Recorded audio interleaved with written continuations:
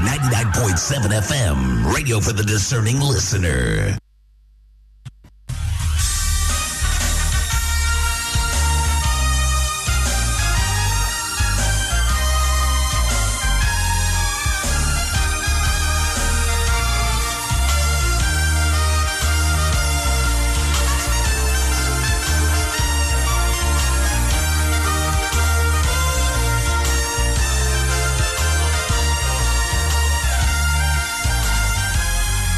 Bringing hope to many around the globe, transforming lives into legacies. Living Word with Pastor Mensa Otabil.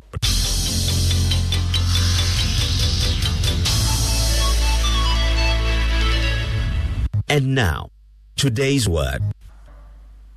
Deuteronomy chapter 29 verse 29 says, "The secret things belong to the Lord our God. But those things that are revealed belong to us and to our children forever, that we may do all the words of this law." There are two kinds of things mentioned: the secret things and the things that are revealed. The secret things, things that are revealed. The secret things belong to God. The things that are revealed belongs to us. It means that God is a revealer, but he doesn't reveal everything at the same time. He doesn't dump everything he knows on us. He does it systematically. So normally we would say that revelation is progressive. It progresses. Because the manufacturer, God, has the secret things and he reveals it to us. And what he reveals to us is what we know. And what we know, we have a responsibility to live by or to act on. All right. So, revelation is progressive, and revelation brings responsibility. And 2 Timothy chapter 3, verse 16 to 17 says, "All scripture is given by inspiration of God and is profitable for doctrine, for reproof, for correction, for instruction in righteousness, that the man of God may be complete, thoroughly equipped for every good work." Now, the scripture doesn't do one thing. It's for doctrine, it's for reproof, for correction, for instruction in all righteousness. So, I'm jumping myself. I shouldn't be saying it at this point. I should be saying later, but let me say it now. I'll say it later too. So, for example, when you read the Bible, it is inspired, but not everything in it is for doctrine. Some is for correction. So, for example, if you read that Solomon married 700 women and had 300 concubines, it is in the owner's manual. But what is it for? Is it for doctrine? No. It is for correction.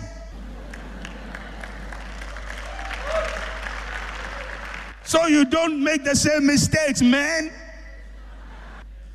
That's a word, but it's in the Bible. But it's when you see that Abraham went to take his wife, his maidservant Hagar, and had a child with her. Does it mean we should also go and take our maidservants and have children with them? What is it for? Is it for doctrine? No.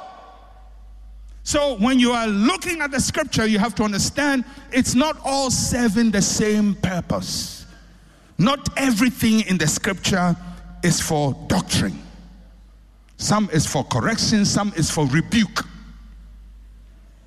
So some of the scripture, when you read it, God is rebuking you. Some he's establishing doctrine. Some he's correcting you. So we'll talk about that later. So you have to find what the scripture is saying at every point, because you can't take a scripture that is for rebuke and make it a doctrine. You can't take something that is for correction and make it a doctrine. You have to know what establishes doctrine, and doctrine means that which is established as the rule. Correction means, yes, God is telling you what not to do through Solomon and through David. Because, sometimes people say, well, David is the man after God's own heart. So, David loved women, so people after God's own heart must also love women. We have to figure all that out. We'll do that later, but I just had to throw it in for the time being, because some of you, this may be the only series you hear, so you must know that one. All right. Now, Special revelation also has components. And go to Hebrews chapter 1, verses 1 to 3. Hebrews chapter 1, verses 1 to 3. Now, if you remember, I kept saying I will come back to this verse when I was teaching on several things in the earlier series in the year. Hebrews chapter 1, verse 1 to 3 says, God, who at various times and in various ways. That is so important. For you to understand what God has spoken, you have to understand the way in which he spoke it and the time in which he spoke it. And I will deal with that when it comes to illumination. But God, who at various times and in various ways spoke in time past to the fathers by the prophets, has in these last days spoken to us by his Son, whom he has appointed heir of all things, through whom also he made the worlds, who being the brightness of his glory, the express image of his person, upholding all things by the word of his power, when he had by himself purged our sins, sat down at the right hand of the majesty on high. So, special revelation has to do with God speaking. If you look at verses 1 and 2, God, who in various ways in time past spoke to the prophets.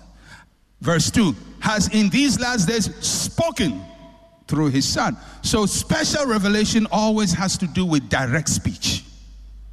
It is not deduction. It is not what you look at the universe and say, oh, God must be like this, or God must be like that, or this is how God is. This is God himself speaking. Special revelation is always direct revelation. It's not based on making deductions about God. And there are two phases of special revelation. What God said through the prophets. Note verse 1. God, who at various times and in various ways spoke in time past to the fathers by the prophets. The prophets in this passage refers to the Old Testament patriarchs and prophets who spoke the word of God. And next week, I'll look at that closely. But the prophets will range from Noah to Adam, Moses, right through to John the Baptist. The Bible says God spoke through them, to the fathers through the prophets. God spoke through them. But that is not all. What they said was special revelation, but then the writer in Hebrews is saying, but that's not all. But he says, in these last days, God has also spoken to us through his Son. So what he spoke through the prophets, what he spoke through Jesus, are not on the same level. Are not on the same level.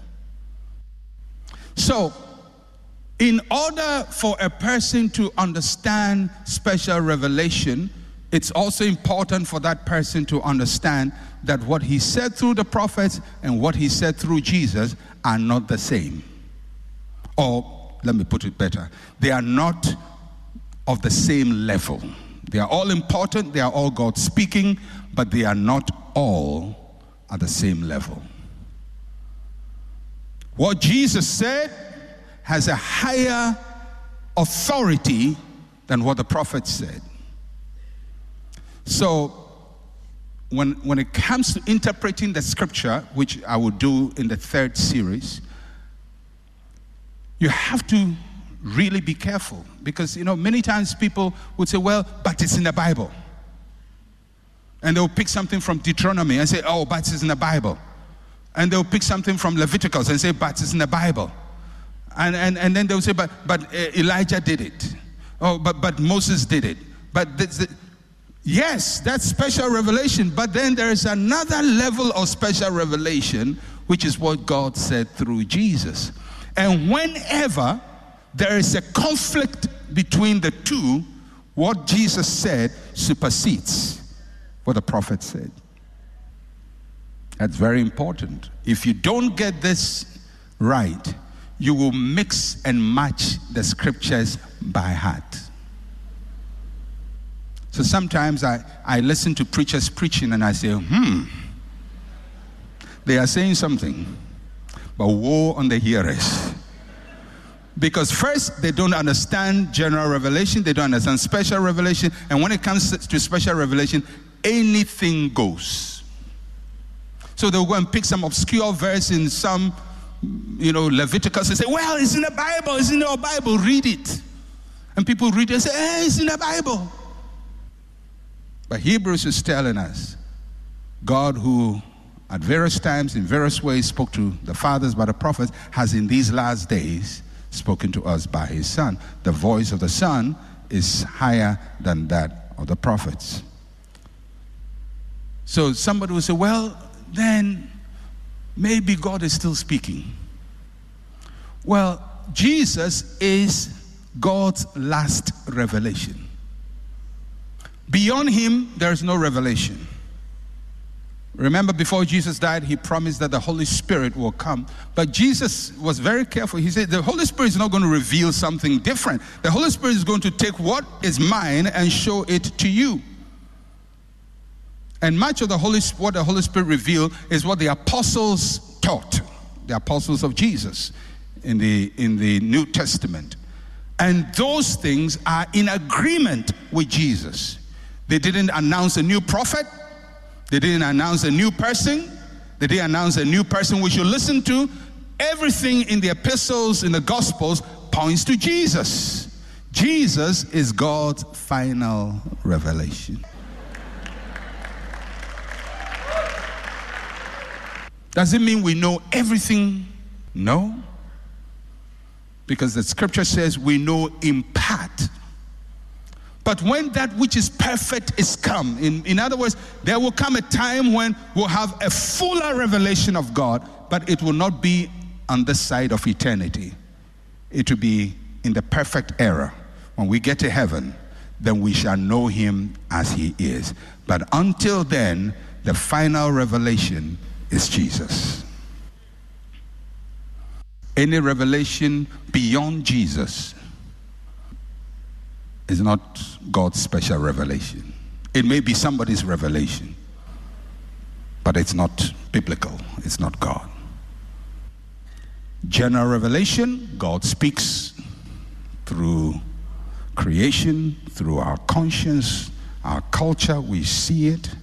There is a general understanding. When you sometimes I hear people say, well, we don't need Christianity because we knew God before Christianity came. It's true, we knew God. There's no culture that doesn't know God. Every culture knows God. Every culture. But it's general revelation. It's not special. And I just want to quote one verse, one passage, and then I'll close for today. Acts of the Apostles, chapter 17, verse 22 to 31. Acts chapter 17, verse 22 to 31. May I say, you've been very good students. This is a very hard topic to treat on a Sunday. It's not God will bless you, not it will be well with you. This is very fundamental, foundational. They teach this in schools of theology. I've broken it down to congregational level, but at least you can talk to people confidently and say, I know general revelation, I know special revelation. And people respect you for that. I'm telling you. If you talk to any theologian, you tell them, I know general revelation, I know special revelation. And in general revelation, God spoke through the creation, through conscience, through culture. They say, wow, where did you learn that? Pastor Otabel taught me. All right, okay. So let me conclude with Acts chapter 17, verse 22 to 31. And you would see the play of general revelation and special revelation in this passage.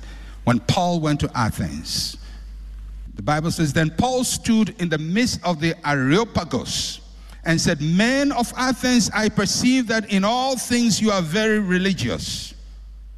And he can say to men of Ghana, men of Ghana, men of Cape Coast, men of Ashanti, in all things you are very religious. When I Just look at the way you worship. You're very religious people. Verse 23, for as I was passing through and considering the objects of your worship, so they had objects of worship, I found an altar with this inscription, to the unknown God. That phrase particularly means to the unseen God, the God we don't see and therefore don't understand. Then Paul says, therefore the one whom you worship without knowing, him I proclaim to you.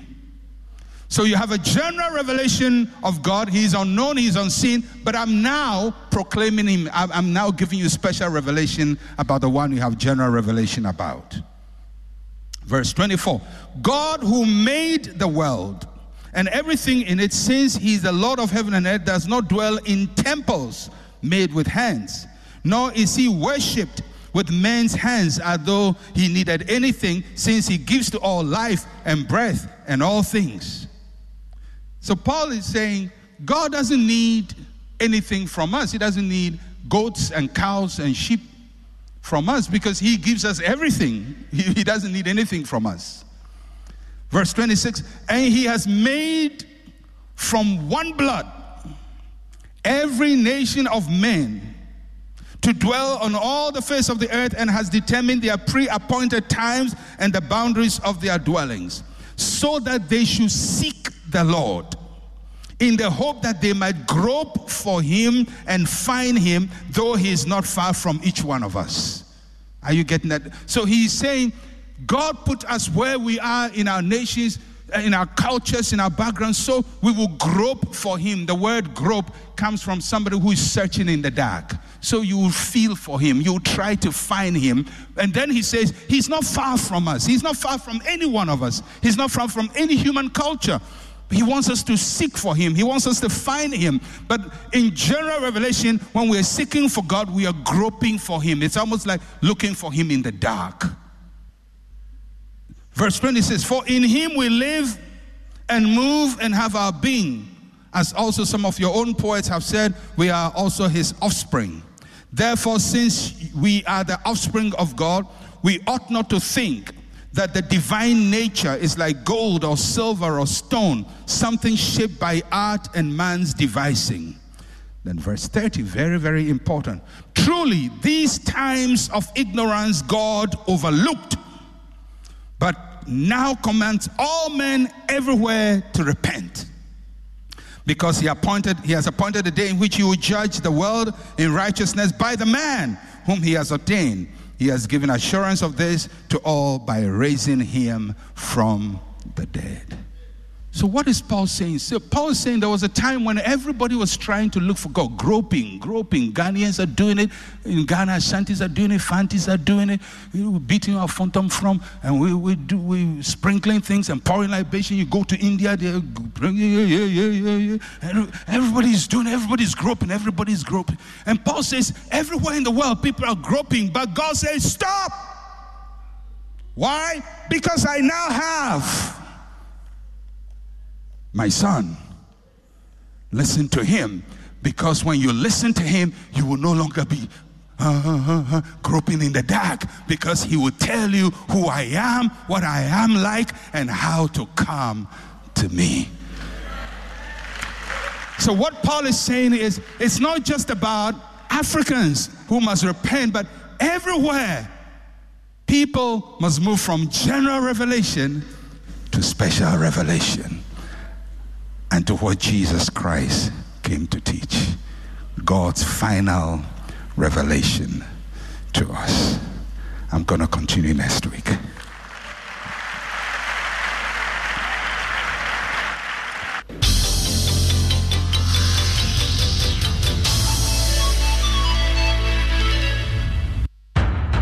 Revelation, inspiration, interpretation, illumination, application. Get a deeper understanding of God's Word with God Has Spoken, a landmark teaching by Dr. Mensa Otabil on how to relate to the Scriptures. When you're studying the Scripture, the most important and the most authoritative basis for interpretation is the life and words of Jesus Christ. We are Christians, not Davidians. We are not Jeremiahites. We are not Paulites. We are not Abrahamites. We are not Mosesites. We are Christians. We are named after Jesus. Get your copies of God Has Spoken by Dr. Mensa Otabil, available in 5-pack audio series. Contact Auto Bookshop Christ Temple now, 233-302-688-000, or email autobookshop@centralgospel.com.